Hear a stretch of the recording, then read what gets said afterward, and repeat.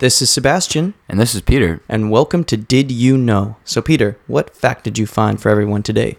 So the artist Salvador Dali would often get out of paying drinks and meals by drawing on his checks.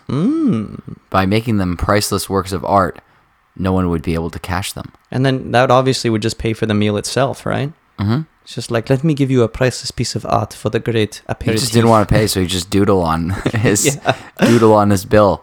And, he must have been like really well known when he was doing this, or maybe he was always doing this. It's just like, I would be the greatest. Take my check. They're like, no, give me money. And it's just like, no, come on, take the check. He just do his cubism on his restaurant and bar bills. Yeah, just like a really whacked out painting on his check. It's like, wait, does this say 1798 or like seven? He just like changes the number on it. It just doodles over it. He's like, it's actually zero.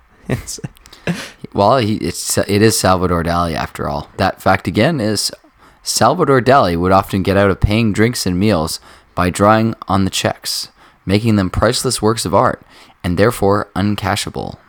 Okay, that's it for today. See you tomorrow.